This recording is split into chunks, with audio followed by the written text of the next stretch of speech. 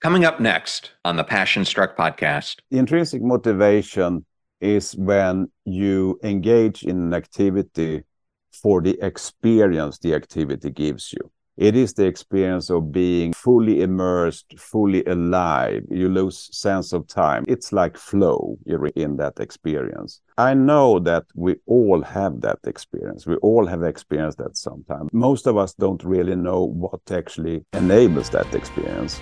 Welcome to Passion Struck. Hi, I'm your host, John R. Miles, and on the show, we decipher the secrets, tips, and guidance of the world's most inspiring people and turn their wisdom into practical advice for you and those around you. Our mission is to help you unlock the power of intentionality so that you can become the best version of yourself. If you're new to the show, I offer advice and answer listener questions on Fridays. We have long-form interviews the rest of the week with guests ranging from astronauts to authors, CEOs, creators, innovators, scientists, military leaders, visionaries, and athletes. Now, let's go out there and become Passion Struck. Hello, everyone, and welcome back to episode 252 of Passion Struck, recently ranked by FeedSpot as one of the top 50 most inspirational podcasts of 2022. And thank you to each and every one of you who come back weekly to listen and learn how to live better, be better, and impact the world. If you're new to the show, thank you so much for being here. Or you simply want to introduce this to a friend or family member, we now have episode starter packs, which are collections of our fans' favorite episodes that are organized into convenient topics to give any new listener a great way to get acquainted with everything that we do here on the show. Either go to Spotify or passionstruck.com/starter packs to get started.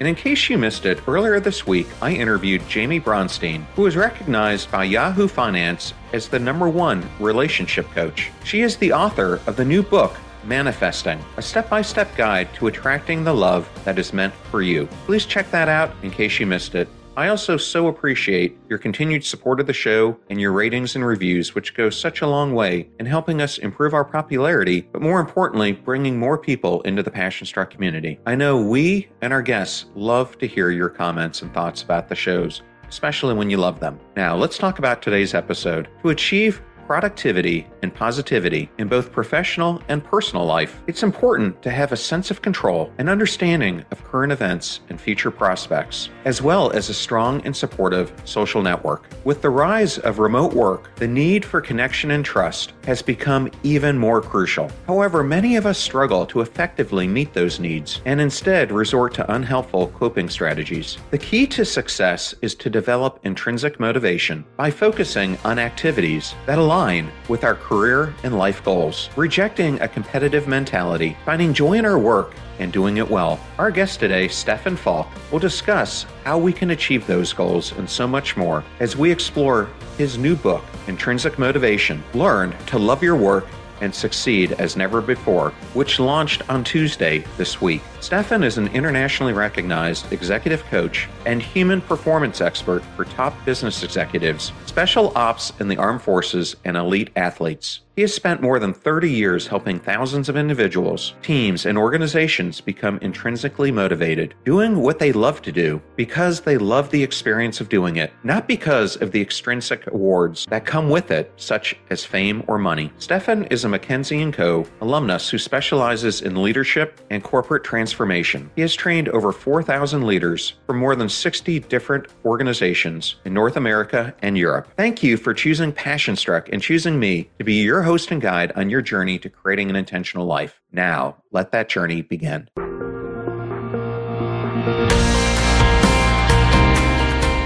I am absolutely thrilled today to have Stefan Falk on the Passion Struck podcast. Welcome on, Stefan. Thank you. Nice to be here. And thanks for inviting me. We are welcome. And I wanted to recognize you and say congratulations for the release of your brand new book, Intrinsic Motivation, which releases February 7th. Learn to love your work and succeed as never before. I really enjoyed it. Awesome job. Thank you. Thank you. I'm happy you enjoyed it. Well, as you and I were talking beforehand, we have a lot in common, including a common passion and love for hockey. And you told me that your son played hockey. And recently I interviewed another author, John U. Bacon, who has this book, Let Them Lead, which is all about him taking over the worst performing high school hockey team in America and turning it around into one of the best. And I thought maybe a good way of opening this discussion was he said that one of the most important things that he had to teach the kids was that they were going to be the hardest working team in the state. But in order to do that, he had to motivate them to want to get out there and do it every single day. What can a sport like hockey teach you about goal setting and commitment? What it can teach you about goal setting and commitment is that, the importance of the players when you play it. You're under this immense stress and pressure all the time. And in order to cope with that, you actually need to own your own experience, okay? You can't be sort of a victim for what's happening. You need to take charge of yourself. And one of the most important things in doing that is that you need to cultivate a little bit of your own goals. What is that you want to achieve, so you can stand up a little bit and manage the environment around you. I think that is one of the most important things, and that's a learning you can make. Then I think hockey and sports in general has one advantage from the professional world in general, and that is that you see the results of your efforts instantly.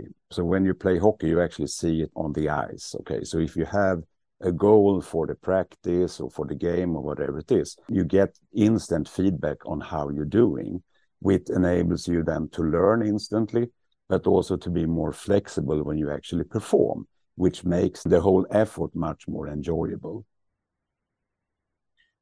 Well, I totally agree with you. And it's interesting. John Bacon actually coached when he was in high school against John Cooper, who at that time was a high school coach and now has been the coach of the Lightning down here in Tampa for many years. But John Cooper has this saying that on a good team, the coaches lead. On a great team, some of the top players lead. On an exceptional team, everyone leads because everyone's on board and they're motivated towards the same goal. I had some sessions with Richard Grönborg that was leading the Swedish national team very successfully to a couple of goals in the World Championships. And we talked about how he managed the team. And he said exactly the same thing. It's very important to make everyone in the team feel that they actually lead themselves and also that they are part in the team. An important success factor for him was also that the players relate to themselves, to each other in a good way. And to achieve that, he spent a lot of time up front in every season creating what he called the team contract, where basically players, they discuss themselves, how should we relate to each other? Okay, what should be the behaviors that we sort of try to commit to? How should I deal with myself? And then a very interesting thing was, what should our competitors say about us after each game? And that sort of created some kind of foundation, both for the sense of being part of this a team where we actually relate to each other really well, but also gave each player, okay, a platform to actually develop and lead him or herself. Well, and I think it's an interesting lead in to where I was going to go with this. You and I both had our starts in management consulting, you at McKinsey, myself at Booz & Co. And I don't know about you, but I saw so many times across my clients the same thing that we've been talking about in high-performing sports teams applied to high-performing teams within the corporations that we were serving. And Booz had this methodology that they called no stones unturned. And it was one of the most fundamental methodologies that I've used throughout my career, because you could take it either into how you approached a proposal, but more importantly, how you were approaching the work and examining what was happening inside a company. What were some of the things that you learned at McKinsey that you still put into place today when you work? Well, I think it's two things. One is to get up close and personal with clients, people that really, they want to achieve things, whatever it is. And what I mean with up close and personal is to really understand their true fears and desires. Because if I don't understand what makes them afraid, what makes them uncomfortable or whatever, I will never ever be able to help them to actually overcome that. And that is at the end of the day what will prevent them from being successful. So that's one of the things. And then the second thing, and I find this actually being one of the major problems in most companies, is to make sure that clients always qualify how big is the problem actually that they are working on. And I find that question is seldom asked in companies. And that leads to a situation where I would estimate that as much as 80% of the problems that people actually work on are either non-existent or less important than the problems not addressed, or addressed with the wrong level of resources and the wrong plans. Because if you don't understand how big the problem is, how on earth are you going to devise a solution that is actually cost effective for that, but also zoom in on what are the benefits that you want to gain from solving the problem? Planning becomes like almost impossible to make effective plans. So these are some of the things that I sort of always try to practice and I learned early on from my time at McKinsey. Get ready to supercharge your hiring experience with Indeed, our fantastic partner. We at PassionStruck are all about seeking smarter, more efficient ways to do things, and Indeed perfectly aligns with this philosophy when it comes to hiring. It's more than just a job site, it's a comprehensive platform that revolutionizes the way you find the perfect candidates. With its powerful matching engine and over 350 million global monthly visitors, Indeed streamlines the hiring process, bringing top talent straight to you. No more sifting through endless unqualified resumes. Indeed does the heavy lifting just for you. And what I love about Indeed is its ability to centralize all your hiring activities, from scheduling interviews and screening applicants to messaging candidates. It's all in one place. During my career, I've hired thousands of employees, and I only wish I had Indeed's efficiency and speed back then. And here's a fact that absolutely blows my mind. 93% of employers, according to a recent survey, say Indeed delivers the best quality matches over other job sites. That's quality and speed hand in hand. And listeners of this show will get a $75 sponsored job credit to get your jobs more visibility at Indeed.com/PassionStruck. Just go to Indeed.com/PassionStruck right now and support our show by saying you heard about Indeed on this podcast. Indeed.com/PassionStruck. Terms and conditions apply. Need to hire? You need Indeed. I know all those discount codes are difficult to remember, so we put them all at PassionStruck.com/deals. Now, back to PassionStruck. Yeah, it's interesting that you brought that up. I just released an episode with Waze co-founder Uri Levine, who has a new book out called Fall in Love with the Problem, Not the Solution. And it's interesting because I have another friend, Jim McKelvey, who co-founded Square, and he has the same philosophy. And what Jim told me, and Uri feels the same way, is that so often companies start by focusing on a problem that they have so much momentum around solving. And then over time, it becomes less and less clear as they get into their daily routines, and they kind of get lost in having the passion to solve the problem that was the problem in the first place. Is that something that you have seen as you've been with companies and coached them?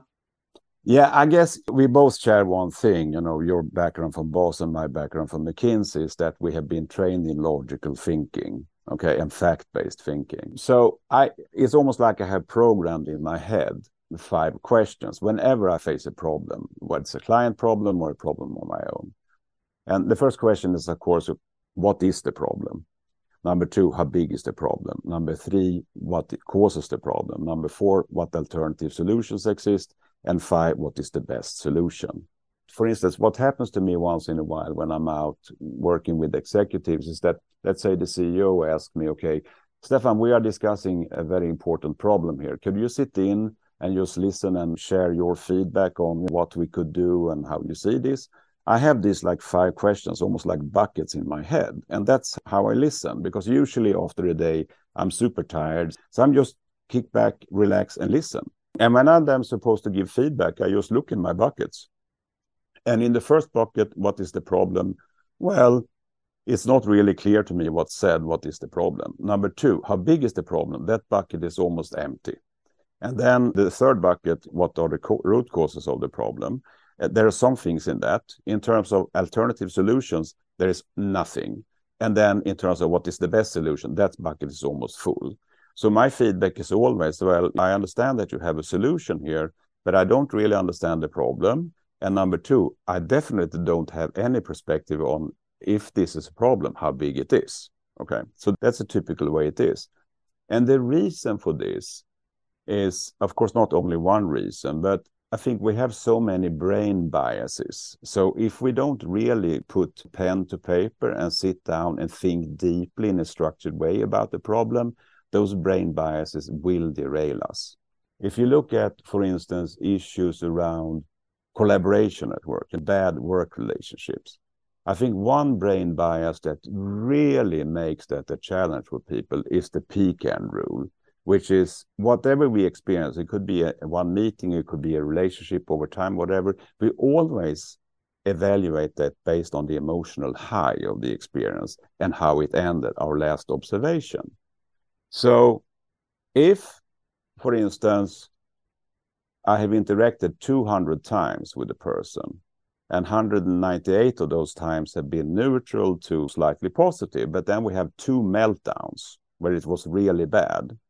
Chances are I would say, well, I don't really have a good relationship with John. But if you really do the calculus of it, you actually have a really good relationship. And then you can ask yourself, okay, are these 2 instances of a meltdown really constitutes a big problem? Let's think a little bit deep about that.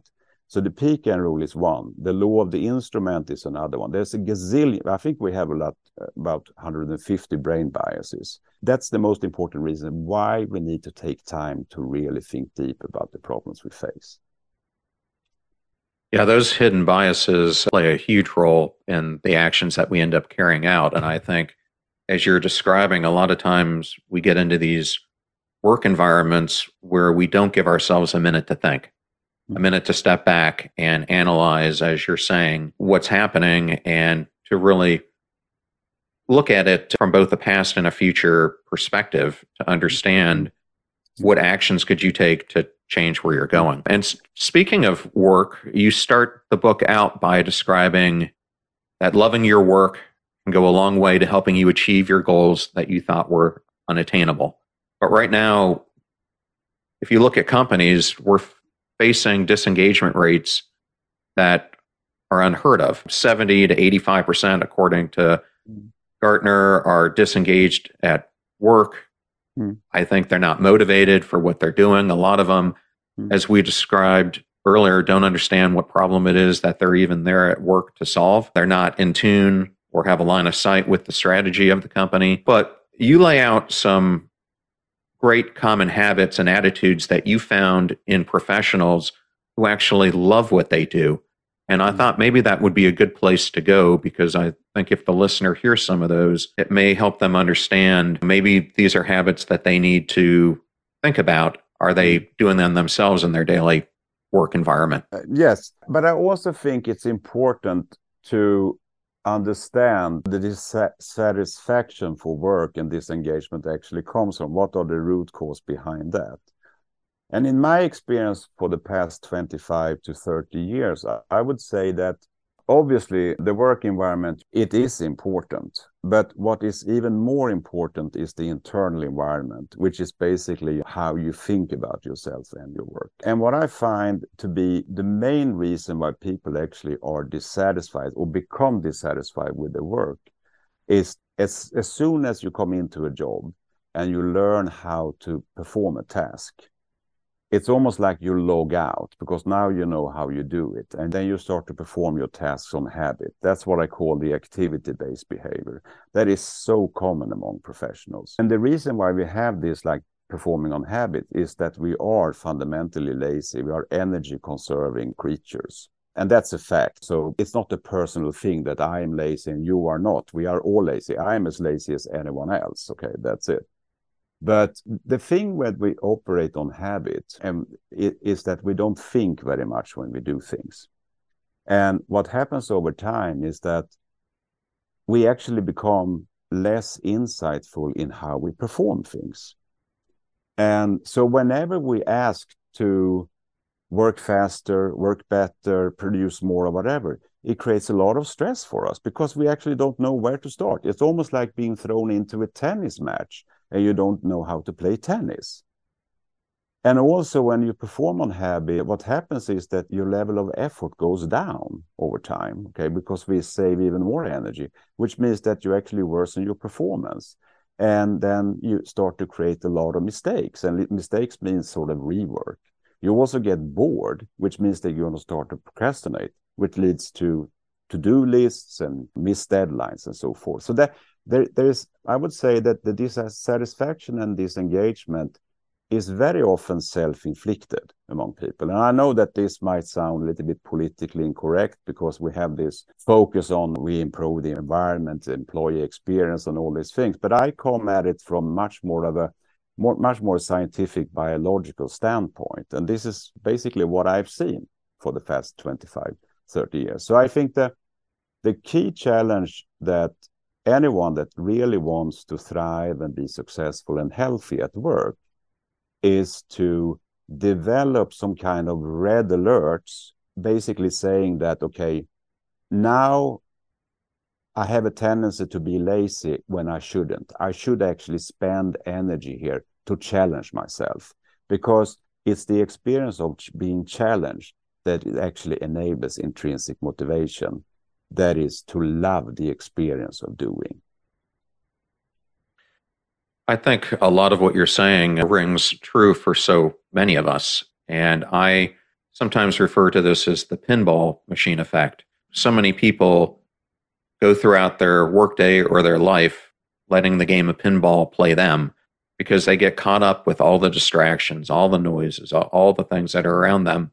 But it takes unwavering focus to really hone in on how do you yourself play the game, learn the intricacies of going on, challenge yourself, and get better. So I think you bring up a great point. And maybe if a listener on the surface kind of understands what intrinsic motivation is, could you give them a more defined representation of how you describe it? Well, the way I describe it is that intrinsic motivation is when you engage in an activity for the experience the activity gives you. It is the experience of being fully immersed, fully alive. You lose sense of time, like flow. We all have experienced that sometime, but most of us don't really know what actually enables that experience. I think this is an addictive experience. We want to relive that again and again. It's almost like you experience all emotions at the same time.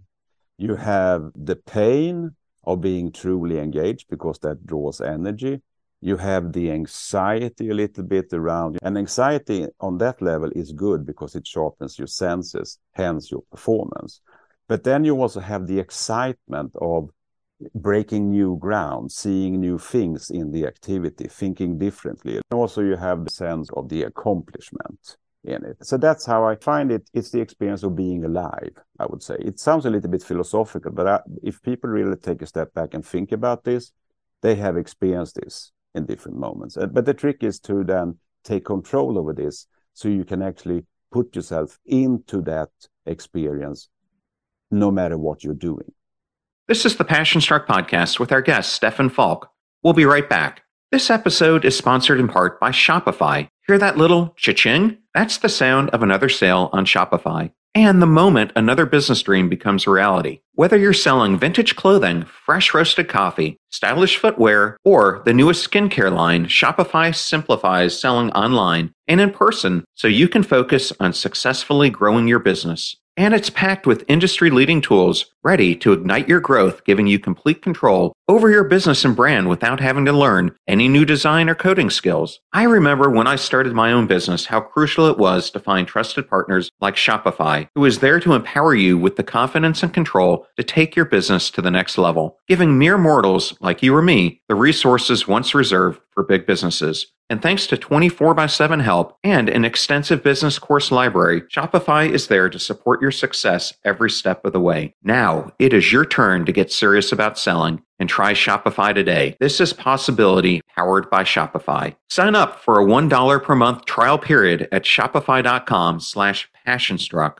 all lowercase. Go to shopify.com/passionstruck to take your business to the next level today. Shopify.com/passionstruck. Thank you so much for listening to the show. I love hearing from all of you, and I love the fact that you have all been great to our sponsors because they are the ones that keep the show going as well. You can check out all the sponsors at passionstruck.com/deals. You'll find all the codes and URLs, all the things are there. So please consider supporting those who support the show. Now, back to my conversation with Stefan Falk. Last year, I interviewed Ayelet Fishback. I'm not sure if you're familiar with her, but she's a well-known behavioral scientist at the University of Chicago Booth School of Business, and she has been studying the science of motivation for decades. And she put out a book last year, Get It Done, The Science of Motivation. And in it, she said that intrinsic motivation is the best predictor of engagement in just about everything that we do. Do you agree with that? Totally. It is also the moment where we perform at our best. So I totally agree with that. Totally agree with that. Well, I think that to reach this ultimate zone of performance, we must experience pain for growth. And I recently did a solo episode on this, which I called The Value of Pain to Our Growth. And I think it's something that you and I have a common thinking on. And I wanted to ask you, why should we view emotional and psychological pain as a real and tangible opportunity to grow? Because it's the greatest evidence that you actually are in a moment of growth or a growth opportunity. That's the pain, okay? I get a little bit sad if I think about sentiment in our society and also in our companies. It's almost like we should protect each other from any type of pain. We should make life as easy and as painless as possible. If you think about that and you put that type of sentiment into any other area, let's say we're going to develop a software, okay? And the question is then, how do we develop the best possible software ever, okay? That is completely reliable without any bugs and whatnot, okay? Let's not have any users on it, because users actually discover bugs. I would say the best predictor that you have something to develop when you feel pain. And it's certainly the case when you deal with other people that you don't relate to and so forth, which is a very common problem, I think. And part of the work is satisfaction work. It seems almost impossible for many of the professionals I meet to establish good, productive work relationships with all their colleagues. And that creates a lot of pain. But that pain is actually a signal for me, okay, I need to rethink how I do when I interact with this person. Nothing wrong with this person, is different from me. That's a good thing. I can learn something from this person. Yes, and I think we've all had our stumbles with letting those relationships get in the way. And they do cause a lot of pressure for us and how we're functioning. Because if we don't have a relationship that we think is on a solid keel, it's absolutely going to impact our mindset when we come to work and how we're thinking about performing and how we actually do perform. Mm.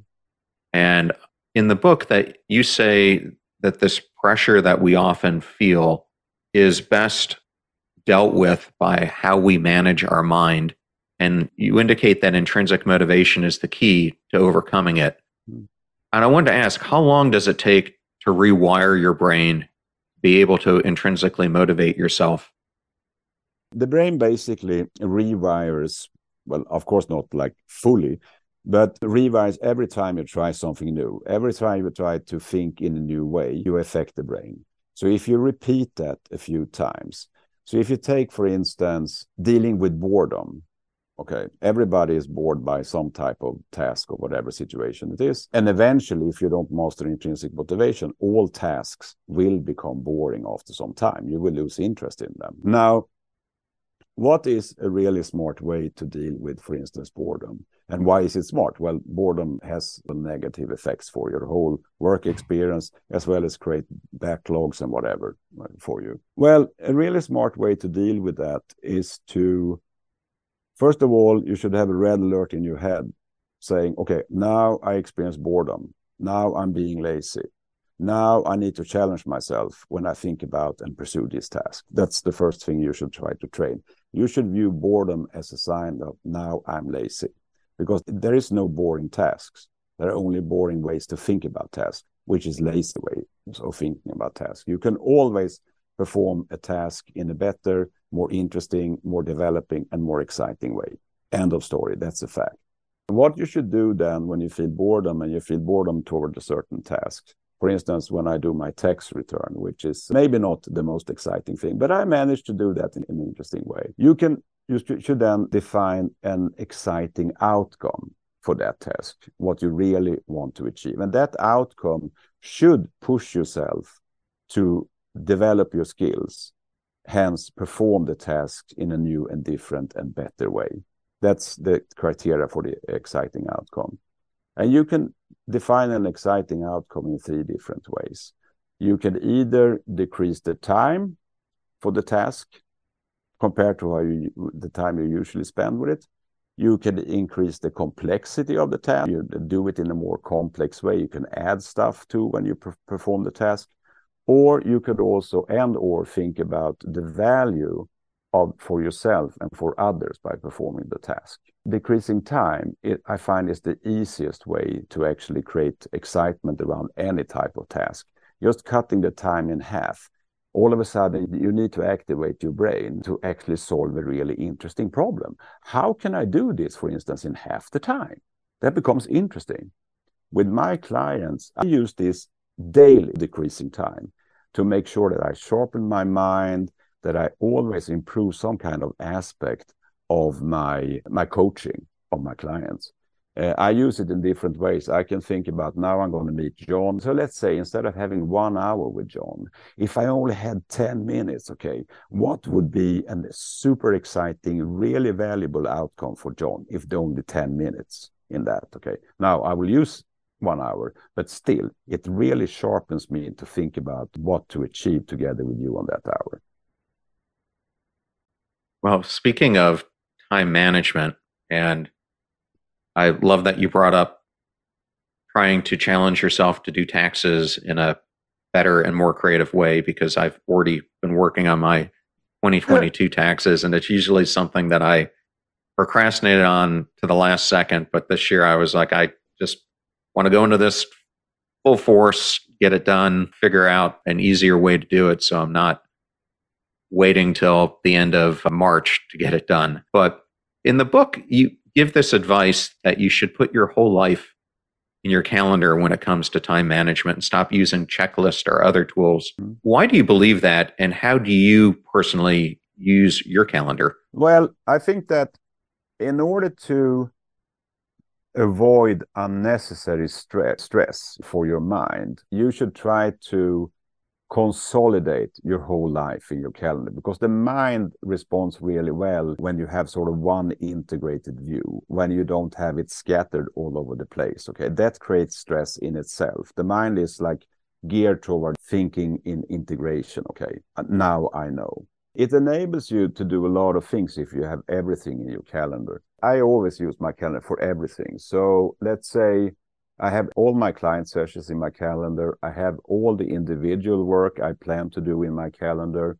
If I sit at home one night and then an idea pops up in my head, oh, this I should do with John, the next coaching session. I open my calendar, I write in the idea in the headline, and then I place this calendar, whatever event, on a time where I think I should pursue or elaborate on that idea. It doesn't mean that I will do it at that time. It just means that I have it in my calendar. It's in my life, okay? This enables you to do a lot of things. In my case, what I always do is in the morning I have my morning coffee, and then I look in my calendar and I see what I have planned for today, and usually I have some preparation already done for some of the stuff. And then I have my client session starts around 9 a.m. in the morning, and now it's like 6:30 or 6 o'clock. So I always have some time I can do some stuff if I have nothing scheduled. So then I think about myself, what am I in the mood of doing now? Oh, maybe if it's now Tuesday, the thing I have planned for on Friday, that's a good thing. I can actually do that already now. Okay, so that it's also being ahead of schedule. It enables you to do that. So, and then depending on how I feel about myself, either I then shift, if I do the Friday thing already today, Tuesday, I then can shift it to Tuesday, so I know when I did it, or I can leave it on Friday if I feel that my energy level is not on top. So when Friday comes and that reminder pings in my phone to do that, I've already done it. It gives me an energy boost. So I find the calendar probably the most underused tool that we have that really can help us get a sense of control of our situation. Yes, because it really does get you focused on the daily goals, and you can put a time limit around how long you have to achieve each one of them. And you can also do another thing, and that is that you can create something which I think I call prefab, or some preliminary thoughts for how to pursue an activity that you put in the calendar. And that is particularly useful when it comes to things that you procrastinate doing. Okay, so you can just, like, when you write the calendar entry that you're going to do this thing on Friday, and you put it in on Tuesday, you can then say, okay, what do I think is important when I pursue that? What should be my outcome of that, and how do I think I would pursue that? Just a few words, okay, and then you sort of save it. What happens there is that you activate your subconsciousness, which is actually the strongest part of the mind, because it works 24/7. And one of the purposes of the subconscious mind is to help you make decisions as well as work toward your goals. And by writing these things in the calendar entry, you actually activate it. So when you come to that calendar entry on Friday, you're actually more prepared without actually consciously preparing for it. Yeah, I think that's some great advice. And I want to kind of get into now really what I thought was the heart of your book, but I'm going to introduce it in this way. I had the opportunity to interview one of my long-term mentors last year, astronaut Wendy Lawrence, who I've known since I was at the Naval Academy when she was my physics teacher. And one of the things that she talks about often when she gives speeches today is that you have to give yourself permission to dream your dream. But she says she runs into so many young people today who stop at the first sign of struggle. And she tells them that her key to achieving her aspiration, and it's something that you bring up in the book, was to become detached from her outcomes, but in love with her work to reach them. And I believe that this is a philosophy you agree with. Why is that the case? Well, it is the case because when you love the experience of doing, you will always feel accomplished and good after you have done it. Actually, no matter what outcome you create. And cultivating that ability to think about an activity that makes it lovable. I think actually that's the most important life skill we actually can learn, besides logical thinking and a few other things, which is also very important.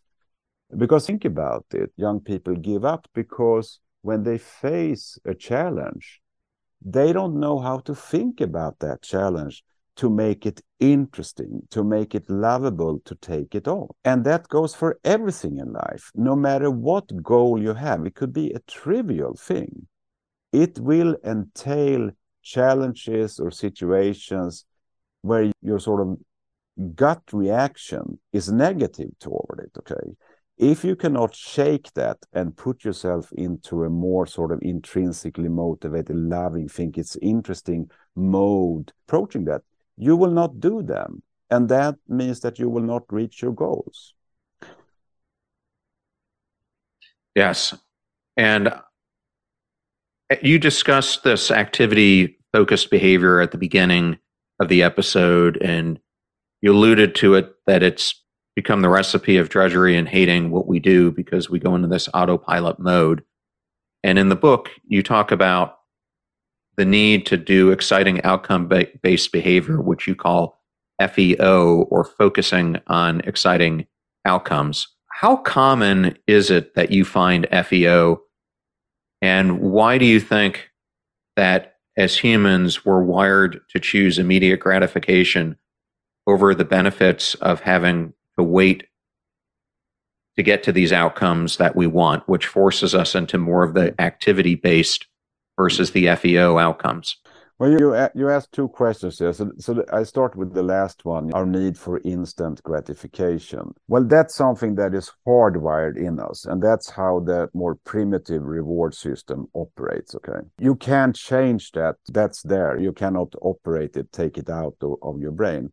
What you can do is to develop the higher functioning sort of reward system we have. And that is the reward system that we actually steer that and guide that with our higher thinking, which is then placed in our prefrontal lobe in our brain, okay? But that requires practice. And one of the best practices you can have is to take charge and you decide what would be a rewarding, exciting outcome of any type of activity you're in, okay? And the more you do that, the stronger this higher level reward system becomes, and it balances out. The problem with a weak higher reward system that is governed by the prefrontal lobe is that it's very slow, okay?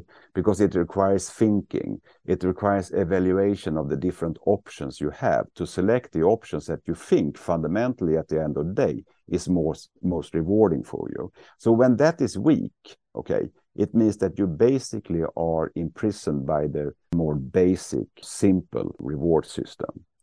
Now, you asked me also, how common is it that people think in exciting outcomes? Well, in my experience, it is extremely uncommon. Or do I have unique experiences in this? Well, if you look at research, for instance, on how many superstars there are in any given organization, it ranges from maybe 1% to 10%, okay? I would say the vast majority of any population in an organization, they are not focused on exciting outcomes. Very few are. Why is it so challenging for people to be even outcome-oriented, not activity-oriented? I mean, outcome-oriented is basically when you say, okay, this is what I need to achieve in a tangible, measurable way. Okay, what's then going to be the activities to do that?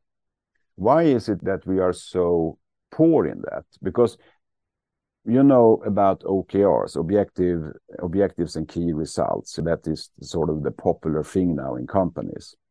And I think I've seen OKRs from like 15, maybe 20 different companies, okay, on different level in the companies.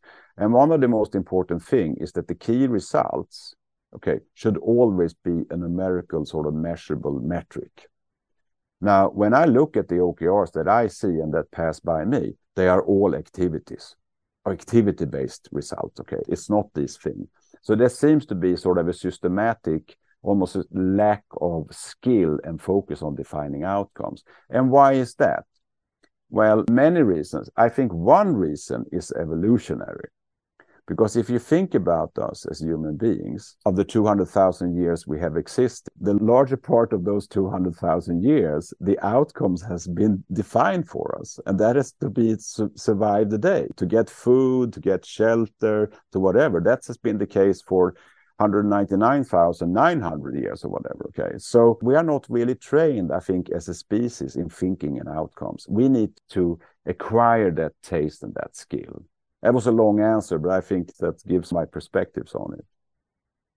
Well, I'm going to take this another step. I told you at the beginning of the show that I'm a veteran, and one of my favorite episodes that I did from last year is I interviewed Professor Nate Zinzer, who has been teaching performance psychology at West Point for decades.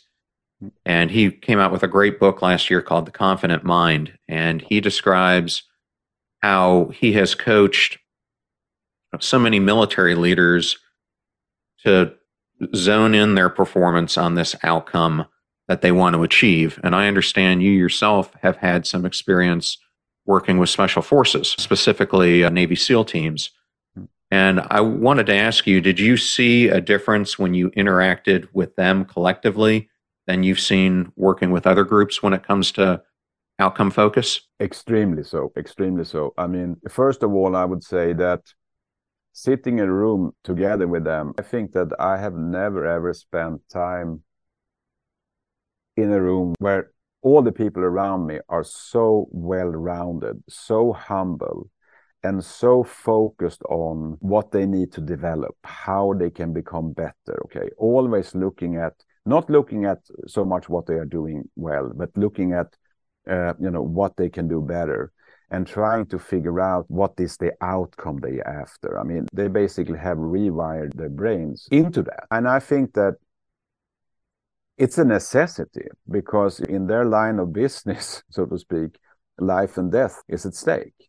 Okay. And you tend to become really self-aware, and you need to be self-aware in those environments.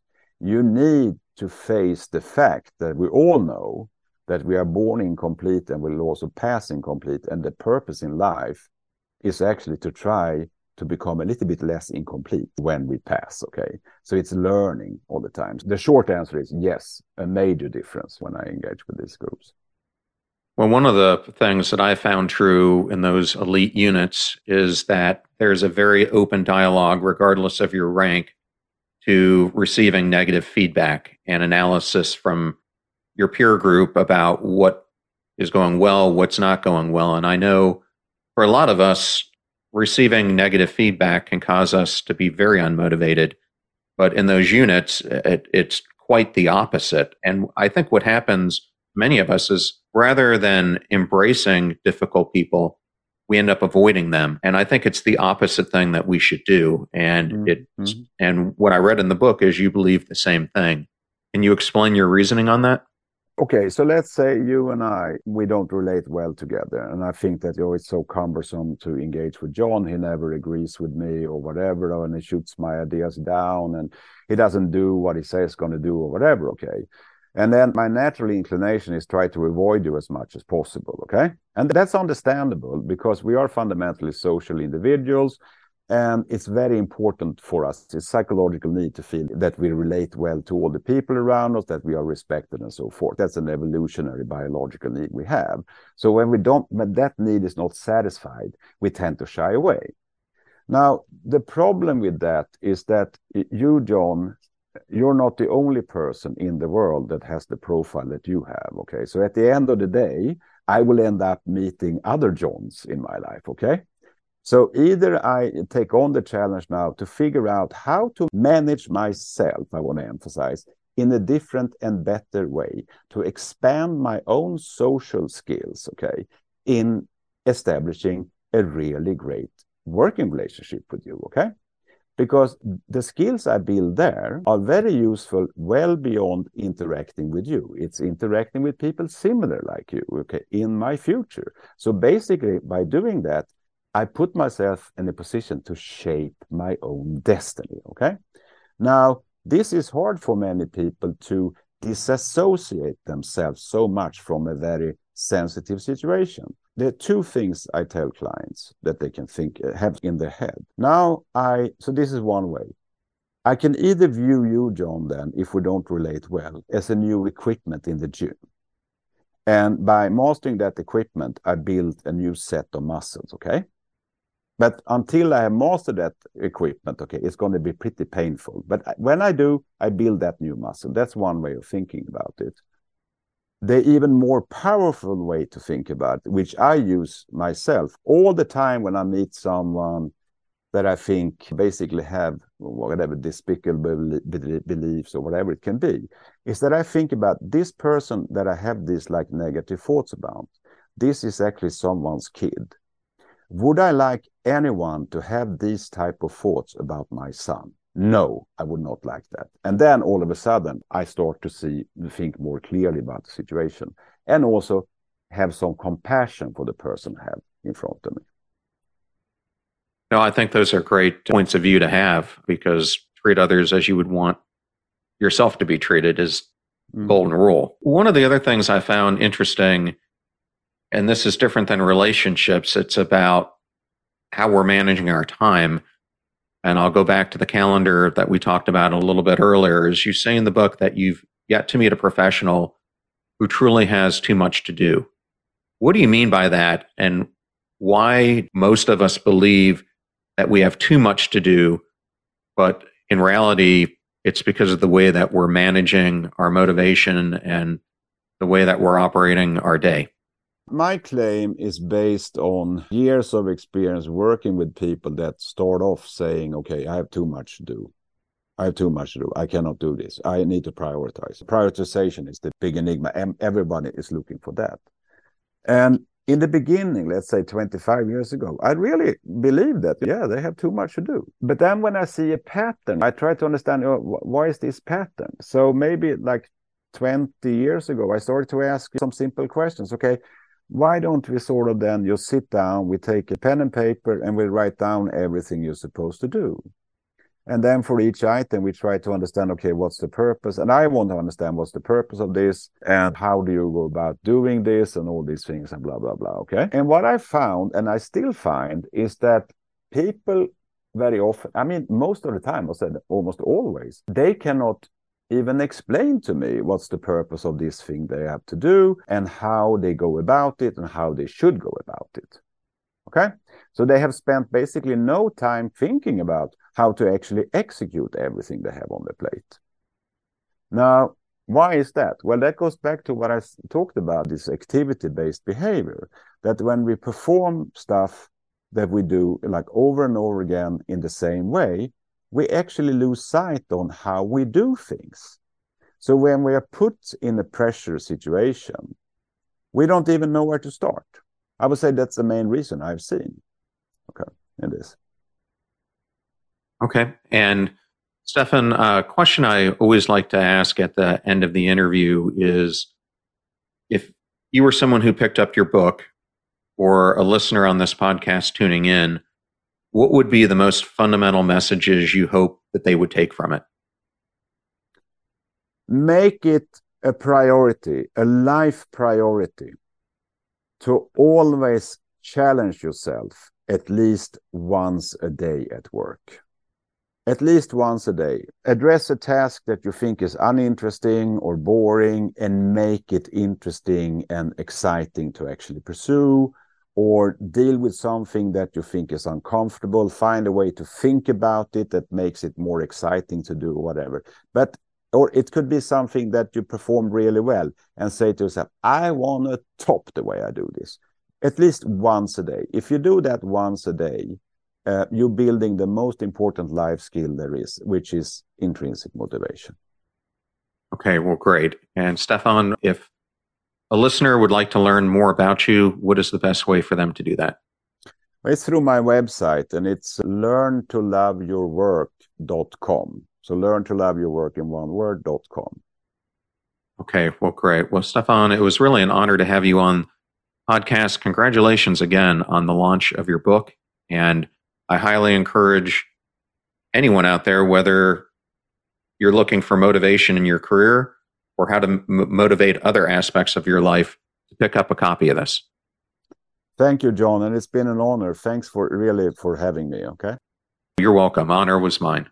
I thoroughly enjoyed that interview with Stefan Falk, and I wanted to thank Stefan, St. Martin's Press, and Hannah Clark for the honor and privilege of having him on today's show. Links to all things Stefan will be in the show notes at passionstruck.com. Please use our website links if you purchase any of the books from the authors that we feature on the show. It helps to support this show and make it free for our listeners. Advertiser deals and discount codes are in one convenient place at passionstruck.com/deals. Please consider supporting those who support the show. You can find our videos on YouTube at Passion Struck Clips or our main channel at John R. Miles. And I'm on LinkedIn. You can also find me on Instagram and Twitter at John R. Miles. You're about to hear a preview of the Passion Struck podcast interview I did with Matt Higgins, who is a co-founder and CEO of the private investment firm RSC Ventures and an executive fellow at the Harvard Business School, where he co-teaches the course Moving Beyond DTC. Matt is a guest shark on ABC's Shark Tank seasons 10 and 11, and he will soon star in his own spinoff, Business Hunters, also produced by executive producer Mark Burnett. Matt is the author of the new book, Burn the Boats, Toss Plan B and Unleash Your Full Potential. it would be very simplistic to say, oh, just burn the boats. That's it, right? Just to make no provisions, just go all in. That's actually not what I'm saying. What I'm saying is what we all want to do is to burn the boats and to jettison our backup plan and our crutches. We don't respect ourselves when we hedge. Nobody wants to hedge, but it's easier said than done. So the book is meant to be an actual blueprint for how do you burn the boats? How do you go all in? The fee for this show is that you share it with family or friends when you find something interesting or useful. If you know someone who's interested in intrinsic motivation, then definitely share today's episode with them. The greatest compliment that you can give us is when you share the show with those that you love or care about. In the meantime, do your best to apply what you hear on the show so that you can live what you listen. And until next time, live life passion-struck.